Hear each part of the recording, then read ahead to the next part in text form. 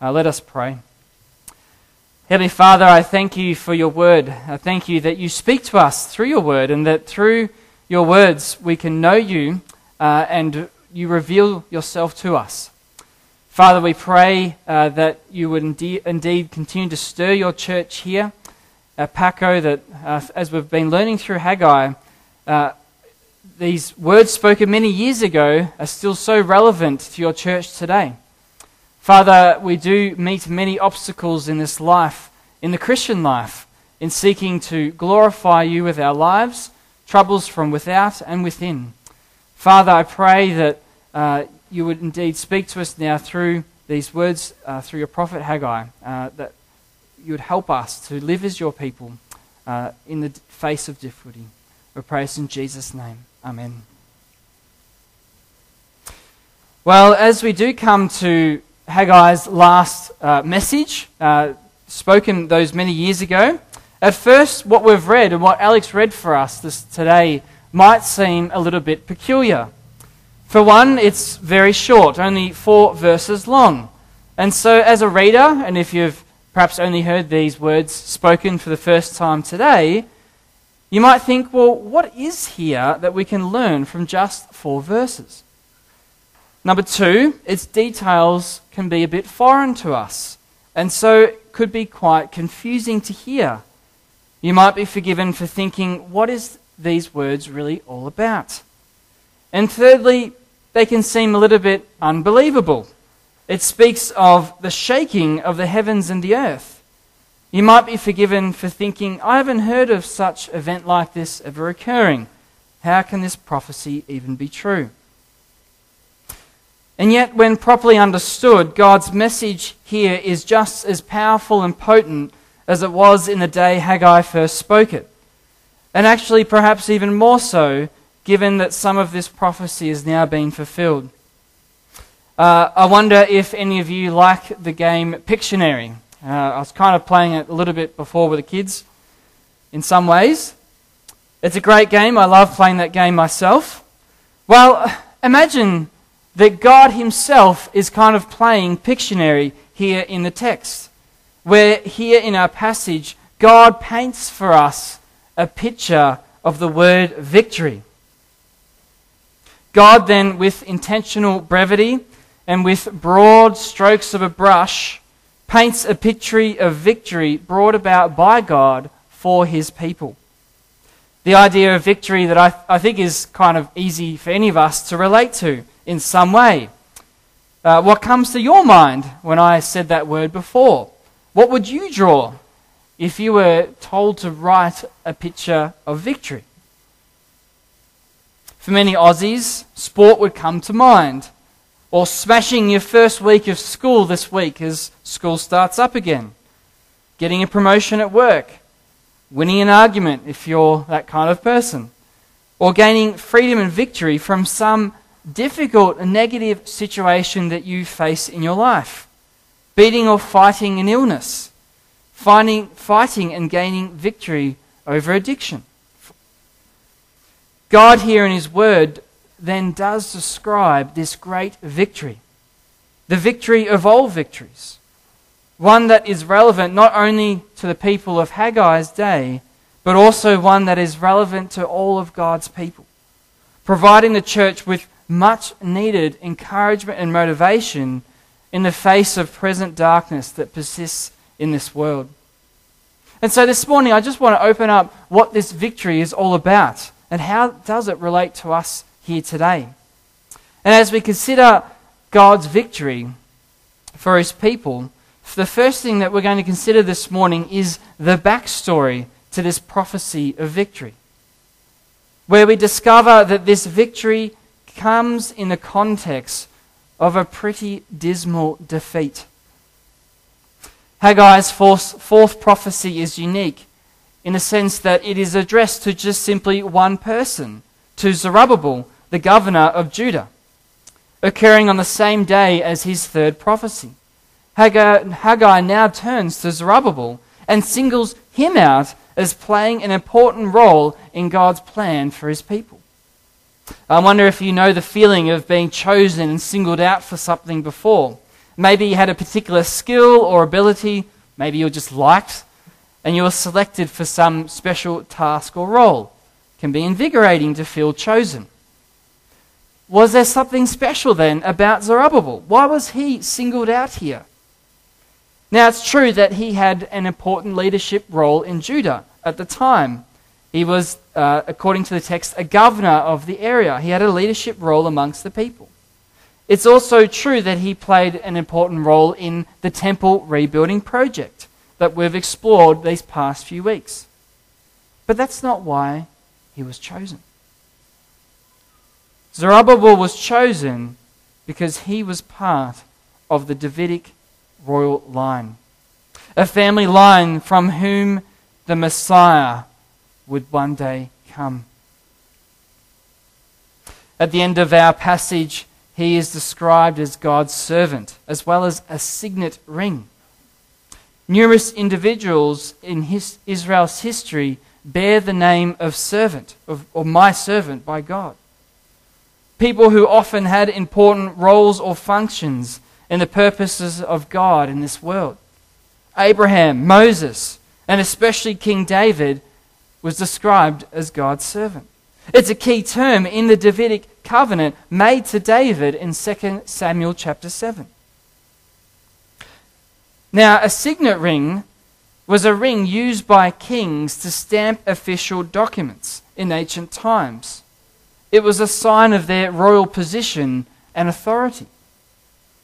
The full significance of these titles for Zerubbabel only makes sense in the broader context of the story of Scripture and the rocky journey Israel and Judah had traversed up until this point in their history. As touched upon in prior weeks a little, we need to remember that God's people here are a remnant people. A people who've previously faced destruction as a people and a nation, who were cast off into exile, all because they'd fallen into sin and were judged by God. The judgment of God was so severe that God even seemed to have cast aside his promises to David. Listen to what God says through Jeremiah the prophet in Jeremiah 22. Words spoken to Coniah, the last king of Judah before the exile. From verse 24 it says, "As I live, declares the Lord, though Coniah the son of Jehoiakim, king of Judah, were a signet ring on my right hand, yet I would tear you off, and give you into the hand of those who seek your life, into the hand of those of whom you are afraid, even into the hand of Nebuchadnezzar, king of Babylon, and into the hand of the Chaldeans. I will hurl you and the mother who bore you into another country, where you were not born, and there you shall die. But to the land to which they will long to return, there they shall not return." Is this man Coniah a despised broken pot, a vessel no one cares for? Why are he and his children hurled and cast into a land that they do not know? O land, land, land, hear the word of the Lord. Thus says the Lord, write this man down as childless, a man who shall not succeed in his days, for none of his offspring shall succeed in sitting on the throne of David and ruling again in Judah. Pretty heavy words against the line of David and against Coniah here, who was indeed shortly after carried off into exile. And yet in God's grace, Coniah's grandson Zerubbabel is here a few generations on, who has come back with this remnant group of people back to the land of Israel. Zerubbabel's name means seed of Babylon, or descendant of Babylon. A fitting description, I think, for someone who was born in captivity in Babylon and came out of that. I wonder if you've ever been camping before and you've had a fire while you've been camping, and overnight the fire goes out. But in the morning, as you sort of rumble through the fire and the coals that have been burnt out overnight, if you actually dig down a little bit, often you'll find that some of the hot coals are still there below the surface. That fire looked like it was dead and gone, and yet there are some still hot coals there burning away from which you can start a new fire from. Well, it's a little bit like what Zerubbabel and Israel experienced. Words of rekindled hope in the near face of complete disaster. The Davidic line had seemed that there was no more hope for a Messiah, yet was not completely cut off. On a superficial level, it may seem hard for us to relate to Israel's experiences of war and exile. For our generation, at least here in Australia, has not faced this, at least not on a country-wide scale. And yet, you and I live in a sin-stained world today, and so we can still relate to this in a very real way. I wonder if you've ever faced a situation that's made you feel helpless or hopeless before. Circumstances that left you feeling overwhelmed and, quite frankly, defeated. There are many Christians that feel that way in their Christian walk. As they look forward to 2024, are you positive about the year ahead? Are you positive about what God can achieve in your life, in the lives of those around you, in this world? Or do you have a defeatist attitude?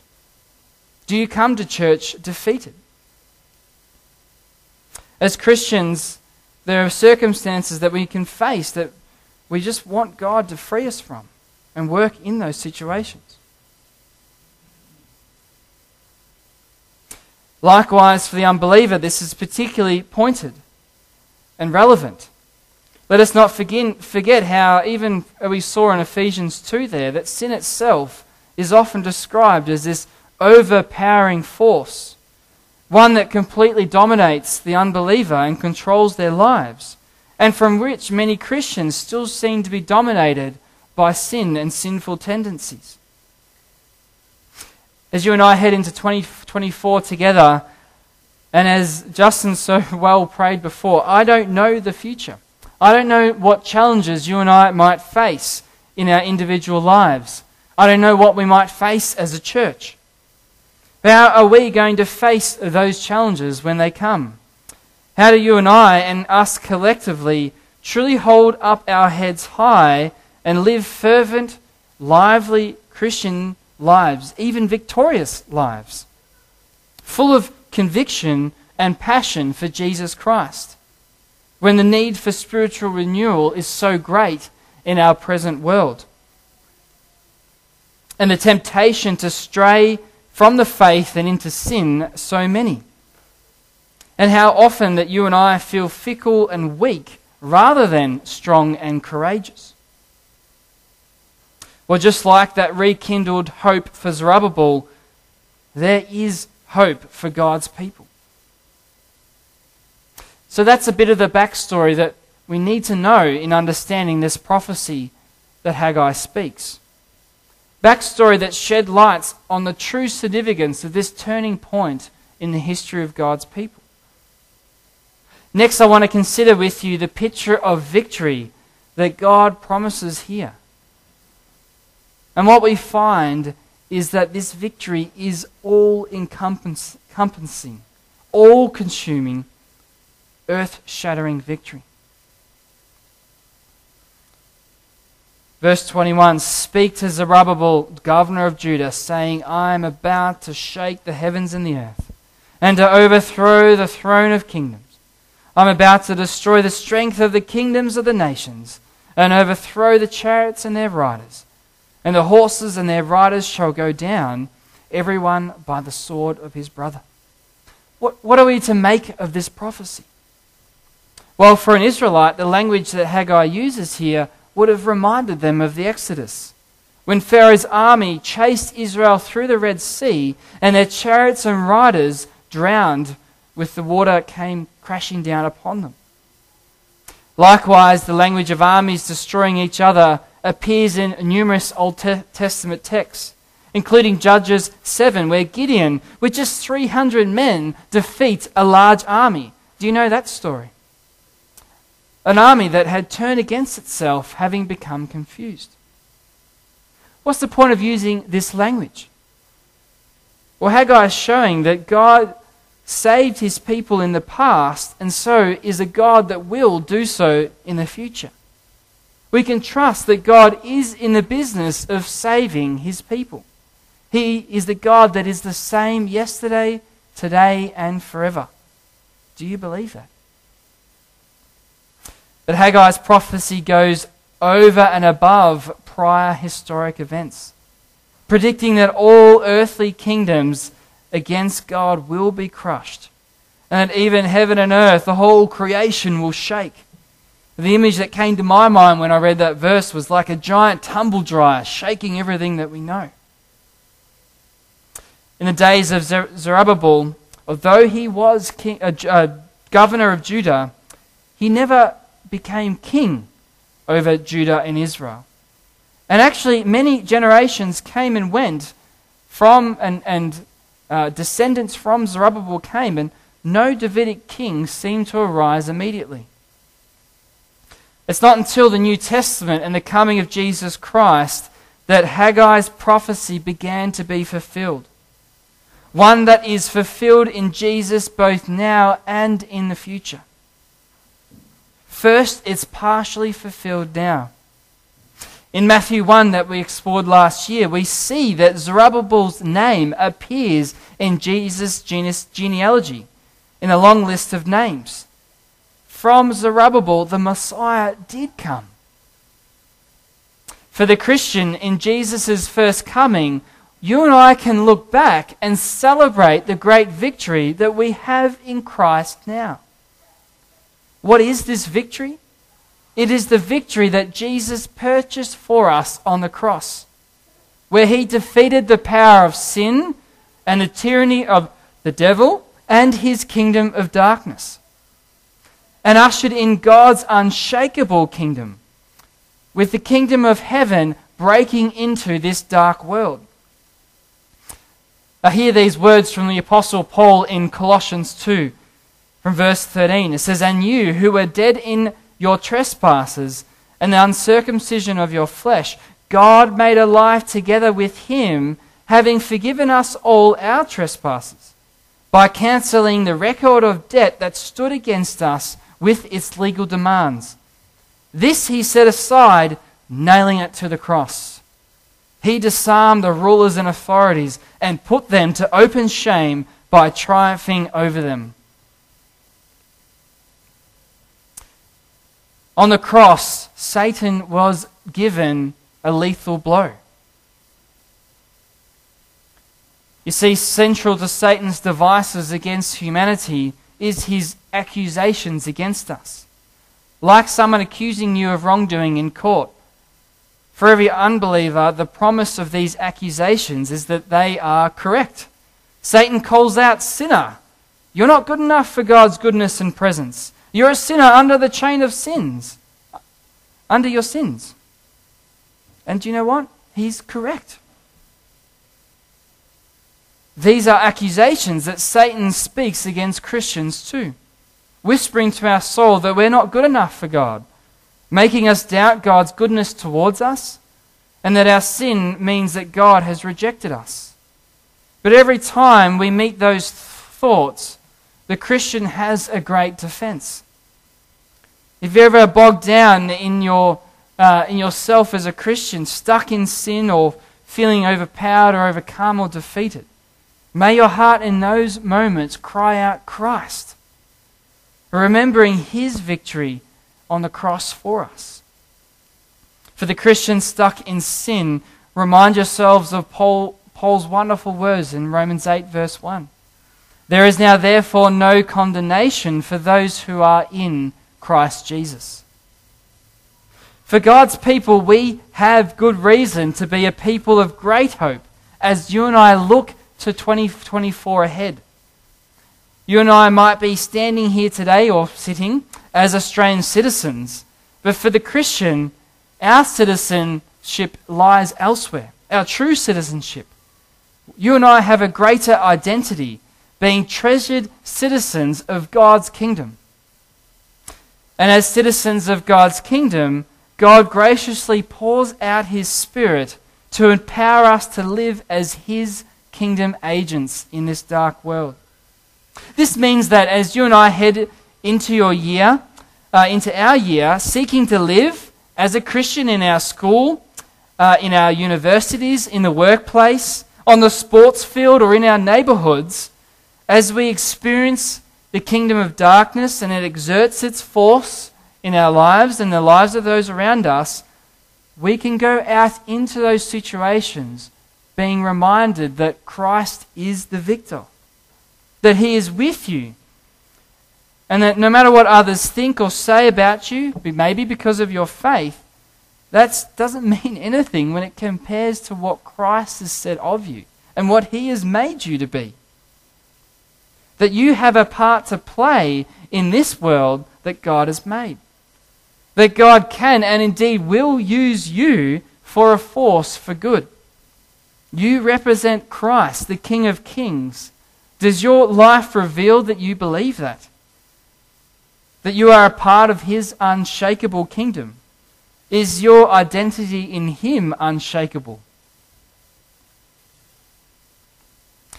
Second, this prophecy will be fulfilled when Christ returns. In his second coming. Haggai's prophecy speaks of all creation. Heaven and earth one day shaking. Clearly, this part has not happened yet. There is a not yet part of this prophecy, even 2,500 years on, that is still yet to be fulfilled. Other Old Testament prophets speak of the great and fearsome day of the Lord. On Boxing Day, 26th of December 2004, a 9.1 magnitude earthquake, known as the Indian Ocean earthquake, struck off the west coast of Sumatra, Indonesia. The earthquake struck with such force and produced such a massive tsunami that the destruction was unbelievable. The tsunami travelled at something like 800 kilometres an hour and produced waves as high as 30 metres high. Travelling at such speed meant that it only took 15 to 20 minutes to reach the Indonesian coastline, giving residents no time to prepare for it. The resulting tsunami resulted in such devastation that something like 230,000 people lost their lives that day. And an estimated $10 billion worth of damage was caused. There's really shocking video footage and striking footage that I saw of one suffering man who is there after the destruction. He says, "Everything is gone. It's a catastrophe. This can't be true. I don't have anyone left. Why have I been left? Why has God abandoned me?" It's unfathomable if you haven't experienced that. I haven't experienced that, to comprehend the destruction that occurred that day. And yet, as spectacularly destructive as that day was, there is a greater, more world-overturning day coming, when Christ returns and he brings final judgment against this sinful world. Are you ready for that day of all days? Will you be found safe in the refuge of Christ's salvation offered in the gospel? For every Christian, we need not worry about that coming day, but instead it will be a day of rejoicing, for it will be the great day of God's salvation, when the final victory anthem will ring and heaven and earth will meet perfectly. Until that day, we ought to live in hope and not be surprised if we still encounter the kingdom of darkness here and now. In Matthew 13, verse 13, Jesus he's telling about a parable of the kingdom of God and what it's like. He's trying to explain it to his audience. And he compares God's people with those outside of God's kingdom, comparing God's people to wheat, and those who are not of Christ he calls weeds. And in verse 30 he says this, "Let both grow together until the harvest, and at the harvest time I will tell the reapers, gather weeds first and bind them in bundles to be burned, but gather the wheat into my barn. In that parable, he shows that the kingdom of darkness and the kingdom of heaven grow side by side until that final day comes of human history. So God today has painted in Haggai a great picture of victory. How well do you and I see that picture? Is that real and alive for us? Or is it just a blurry picture that is kind of hard to make out? Maybe too far away to see properly? Is your spiritual eyesight too blurry to make it out properly? Or is what Christ has already done for us and will do for us a vivid and real reality for you? A picture that is better than any 8,000 pixel ultra high definition TV can ever produce? Is Christ's victory such a known reality to you that you can't help but have your life positively dominated by it? And are you ready for the cosmic earthquake that's coming? The coming of God's wrath against this world. Is Christ your King and Saviour? Have you put your trust in Him? Will you be found on that day unshakable because Jesus is your rock? I pray that that would indeed be true for you. Let's pray. Lord Jesus, we thank you for this wonderful picture of victory that you've painted for us here in Haggai. Father, we confess that as Christians in this world, we can feel weak at times, overcome by the situations and circumstances that we face. The difficulties in overcoming sin in our own lives, being discouraged in the way, or facing opposition or difficulties external to us, challenges in life that are many. Father, we thank you that in Jesus here and now, your kingdom is here, that you are dwelling amongst your people, that you have saved us and poured out your grace upon us. Father, I pray that as your kingdom agents, as we head out into our week and into our year, Lord, that we would be a force for good in this world, that we would have great courage in the face of adversity, knowing that Christ has already won the victory and that we can stand firm in Him. And Father, when we do feel overcome and even face circumstances that do overcome us, we thank you that that victory will one day be complete. I pray, Lord, that we would look to you for great hope and that we would be steadfast in that hope. I pray this in Jesus' name. Amen.